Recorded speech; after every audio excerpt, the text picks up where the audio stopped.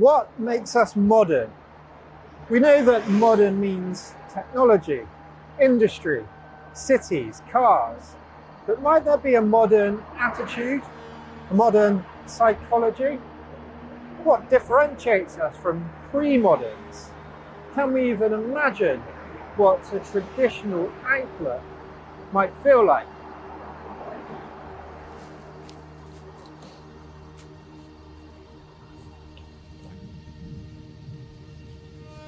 Traditional life was circular. We were tied to the land, day after day, month after month.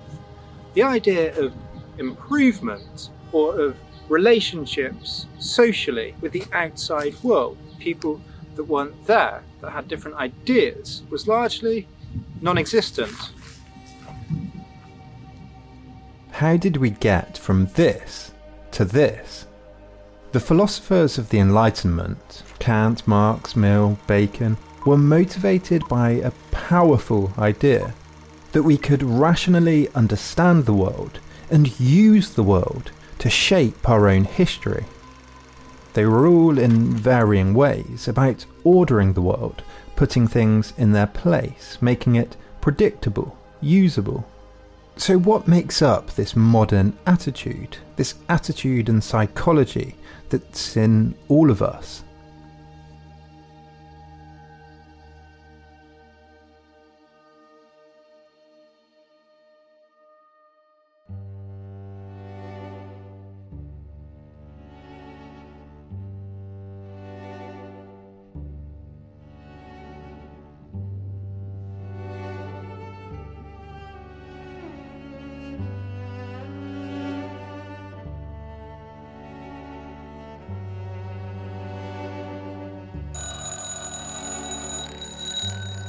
Think about a world before clocks, before maps and zip codes, before calendars and timetables.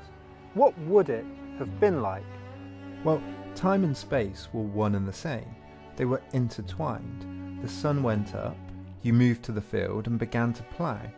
Life was predictable, circular. Each day was largely the same. The clock changed this.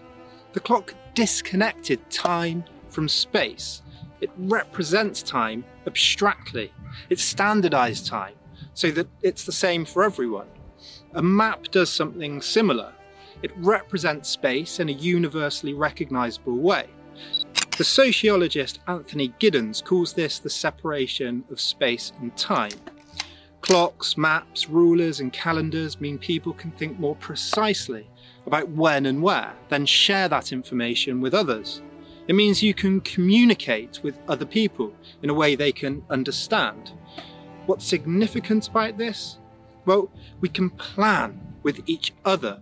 We can synchronize our activities. For the pre-moderns, planning and synchronization were difficult.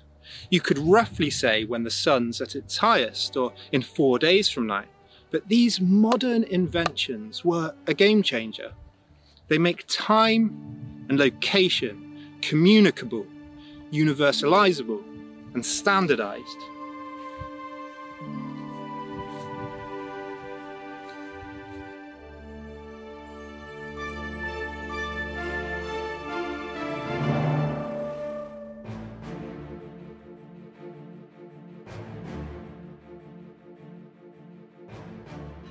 The cartographers, explorers, colonizers and printers of the Enlightenment produced maps on a grand scale. The British Navy won the battle to define time zones. Like clocks, this removed place from its physical location and represented it so it was communicable to all. Our modern understanding of geography, history, science with dates, times and other measurements is only possible if we can communicate those things to one another in a universally agreed way. These things, more than anything else, allow us to understand one another and plan with each other. I can only organise transport and building, for example, if I can communicate times of arrival and point to where we should meet. Trains only make sense if I know what time they're leaving, when they're coming back, and where the stations are. As clocks were developed, medieval merchants began using them in town squares with bells to call others to market or labourers to work. Medieval cartographers had been more interested in experiencing locations from many angles so that they could illustrate a location truthfully. Ratios and measurements weren't important to them.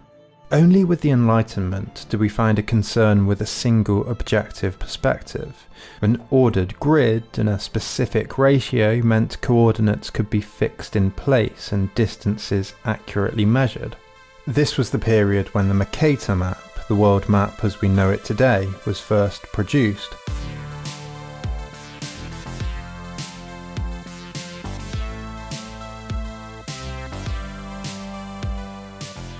Military leaders paid fortunes for accurate maps.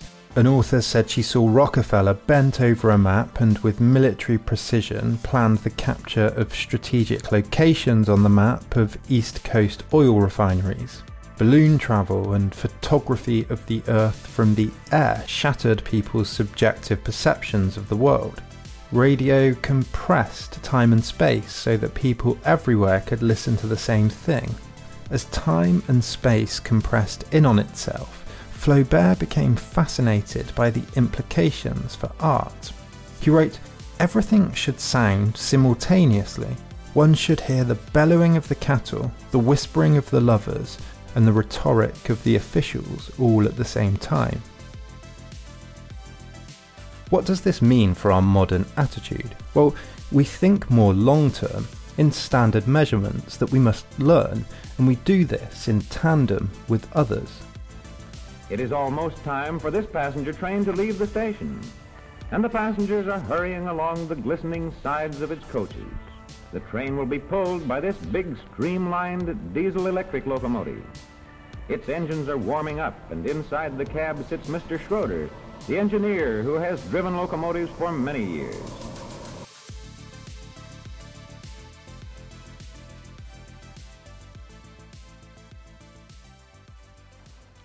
Giddens uses another phrase to describe this, the disembedding of social systems.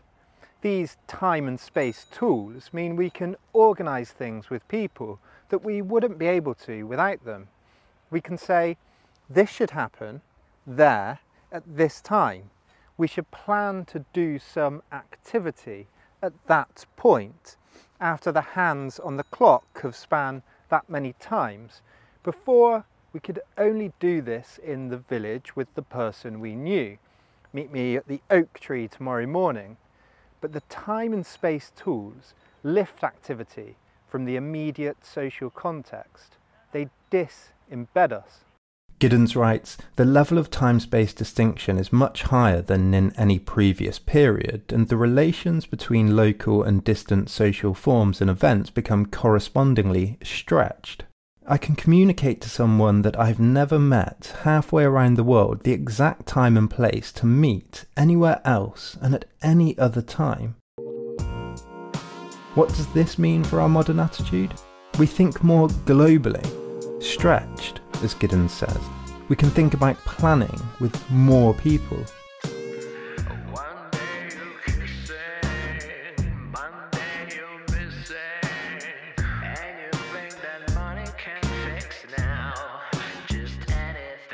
This radio shop is where Tom Havens works after school and on Saturdays. Life today is too complex. People are too dependent upon each other. Jobs are too highly specialized. And that's why we depend on money as a quick and easy medium of exchange. How is money similar to clocks, maps, timetables and calendars and other disembedding tools? Well, in the same way, money is disembedded from time and place. It's an abstraction. Imagine a world with no money. A farmer friend gives you some crops and you register that he did you a favour. This involves trust. It involves knowing the person. It involves being local. This dynamic falls apart with strangers. Money depersonalizes. However, like time and location, it requires standardization. Everyone needs to be reading from the same script, understand the system, have trust that everyone will accept the currency. What does this mean for our modern attitude? We no longer think in terms of value of people, but filter everything through money, through commodities.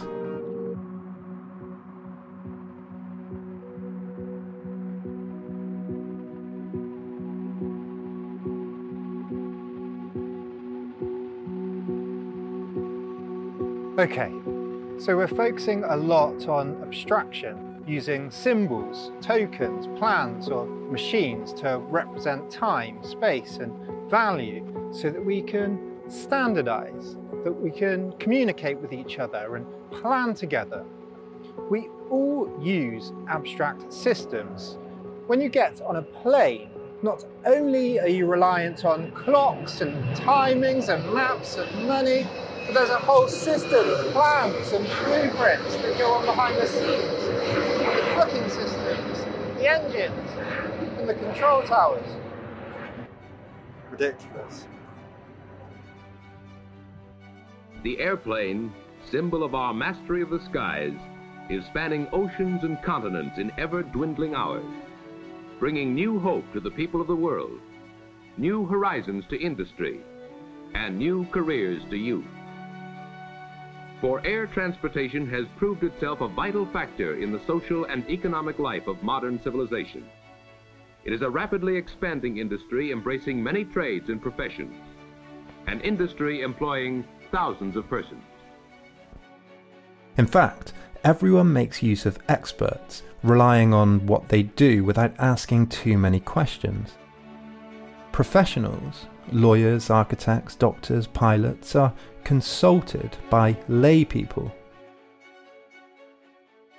I might understand and communicate some of the phenomenon that allow me to fly across the world, but abstract systems quickly become complex.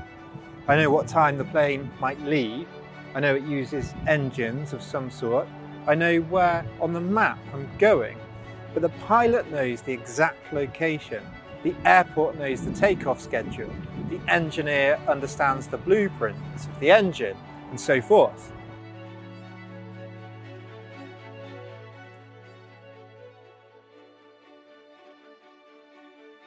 The pre-moderns were experts in their locations. Everyone shared a general knowledge base. There are no need for specialists in specific areas. I'm an expert in my own house though. However, I know little about the building codes that built it, the medicine the doctor prescribes me, or the industrial process that provides my food. Whether we're getting on a plane or investing in a pension or using a bridge, making a phone call or turning on a tap, all these things are developed by abstraction, by professionals who know more than us and require us to accept that the things are safe and will work. What does this mean? It means modernity requires faith, requires trust in people we don't know. It also requires us to always be learning, to choose an expert system to contribute to be the person in the know about something. And because no one can learn everything, it requires, more than ever, choice.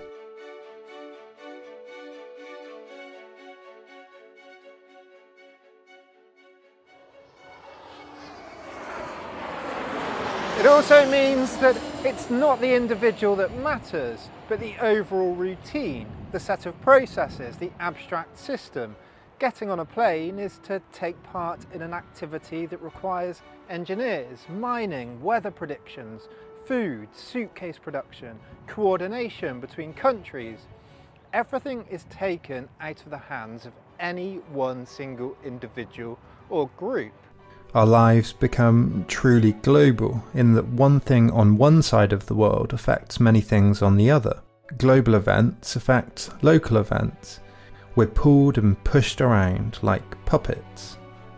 Giddens writes, the most intimate, say nursing a child, and the most distant, most general, say a reactor accident in the Ukraine, energy politics, are now suddenly directly connected. It also affects what we think about, what we read in the news, what our conversations are. Giddens says, when the image of Nelson Mandela may be more familiar to us than the face of our next door neighbour, Something has changed in the nature of our everyday experience. You can be closer to a person on the phone on the other side of the world than you are to the person in the same room not talking to you. What happens when these disembedding tools and abstract systems become complex? What happens when building a house is no longer as simple as finding local stones and building a shelter? Things start to require specialised knowledge that we all don't have ourselves. This requires trusting that someone else knows what they're doing. Trust is integral to modern life. The Oxford English Dictionary describes trust as a confidence in or a reliance on some quality or attribute of a person or thing, or the truth of a statement. In fact, trust is everywhere. Cars, traffic lights, medicine, food, television, internet, taps, drugs, pharmaceuticals. None of us know how every part of all of these things work.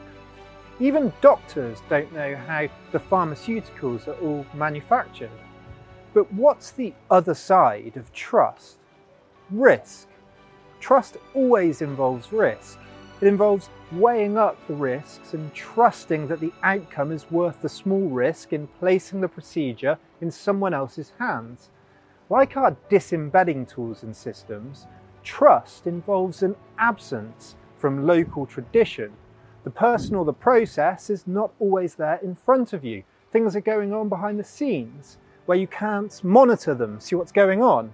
We have no real idea what's going on with our money when we put it in a bank or a pension fund, but we trust that the professionals know what they're doing.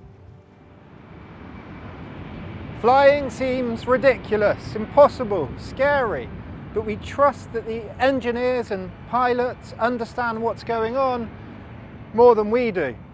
Modernity means that we must interact more than ever with strangers. Giddens says that the nature of modern institutions is deeply bound up with the mechanisms of trust in abstract systems. He continues that codes of professional ethics, in some cases backed by legal sanctions, form one means whereby the trustworthiness of colleagues or associates is internally managed. We trust professionals to manage every part of our lives: haircuts, food, providing us with news, entertainment, so many things. Yet, if this trust is broken, for whatever reason, we might choose to not trust the system anymore, to keep our money under the mattress, drink bottled water instead of tap water, or even cut our own hair. The idea of risk as we know it is a very modern one. It was first used by European explorers navigating the globe and thinking about insurance and profit. Bookkeeping was integral. Weighing up costs and predicting gains. Risk became central in banking, investment and insurance, using mathematical modelling to think about probability and uncertainty. Traditional society was full of danger and unpredictability, but their idea of risk was very different. Traditional societies were circular, the seasons repeated in the same way. Modern society, on the other hand, is about moving towards something, improving, picking goals. That means choosing which risks to accept, who to trust, and which systems to use. Think about something as simple as choosing which job offer to accept. There are so many unknowns about the people, the way they work, what tools and software they use. In every choice, there are elements of weighing up which risks are smaller and what the relative gains might be. Modern life is a huge pros and cons list. Okay, let's recap quickly. We use disembedding tools like clocks and rulers. We think more long-term in standard measurements we must learn, and we do this in tandem with others. We think more globally. We think about planning with more people. This all helps us to synchronise our actions with others. We use money. We no longer think about swapping with or helping neighbours, but filter our relationships through money. We rely on disembedded abstract systems. These are sets of plans and rules and processes and blueprints that are professionalized in, for example, the architectural profession or the air travel profession. But finally, this requires trust and risk. It means modernity requires a faith in all of this. We leave it to the experts who might, if asked, communicate to us why we should use their services and why we should trust them. So, how does this determine our attitude and psychology?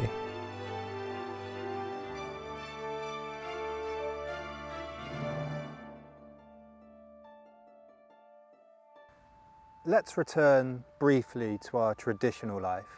What does it mean to be traditional?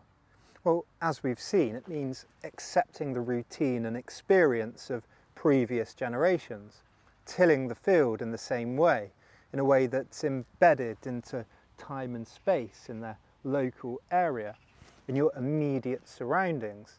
Social life, for traditionals, is dominated by that simple circular process. But modern life is based at its heart on improvement, getting better, trying to progress. For our attitudes and psychologies, it requires constant reflection or reflexivity, examining, interpreting, absorbing new information. It requires choosing, based on calculations, whether subconscious or not, which expert systems to use and trust, and also which ones to join to get a qualification in, to specialise in. Follow the crowd, get the big money. You make a pile and raise a pile, that makes another pile for you. Follow the crowd, we've reached 1 million, 2 million, 5 million, watch us grow, going up. It's new, it's automatic, it dictates, records, seals, sterilizes, stamps, and delivers in one operation without human hand. What am I bid? What am I offered? Sold, who's next? The people, yes. Follow the crowd to the Empire City, the Wonder City, the Windy City, the Fashion City. The people, yes. The people, perhaps. But is this all there is? Modern life also seems to be chaotic, unpredictable, and anxiousness-inducing time. Giddens also refers to a concept he calls ontological security. That is the confidence people have in the continuity and consistency of their self-identity, the reliability of the systems, codes, people, and ideas around them, the security they feel getting on a plane, choosing a bank, trusting the news, deciding on a career. Who am I? When will the nuclear bomb hit? Is this job secure? Is this vaccine safe? Will this plane crash? Will my pension plan appreciate? These questions are bound up in trust. If the choices we make around them seem to work out, if we seem to become happier, more content, or if we seem to be progressing in some way, we have ontological security. What's the opposite of this? Angst, dread, ambiguity, undecidability. This is why existentialism emerged at the height of modernity. It expresses both anxiety, existential dread, and the possibility of order, security, and meaning in a secular world. The modern world promised to free individuals from dependence on the land and tradition, from an identity they inherited. It promised the possibility of self-creation. All of these things, these devices, expert systems and abstract ideas, ways to trust others, were optimistic. Yet in many ways they took as much out of our hands as they put in. Our faith in these modern ideas and systems relies somewhat on someone being in control, knowing what they're doing, having a plan. Do you feel that's the case? Maybe we're not modern at all. Maybe we're postmodern.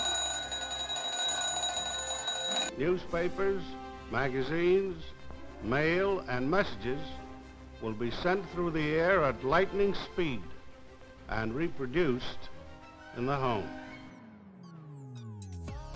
Well, talking of tools that shrink time and space, there are currently 395 people all around the world that I haven't met that make videos like this possible on Patreon, and I'm so grateful to every single one of them for letting me go out and make fun videos like this. And all I can pledge in return is to try my best at improving them, buying more equipment, and trying to improve the production quality and the research and all the rest of it. So if you want to join those people and get access to scripts and naming credits and the Discord server and all of that, you can do so in the link in the description below. If not, like, share, subscribe, hit that bell, and I think you can all probably guess what's coming next. I'll see you then.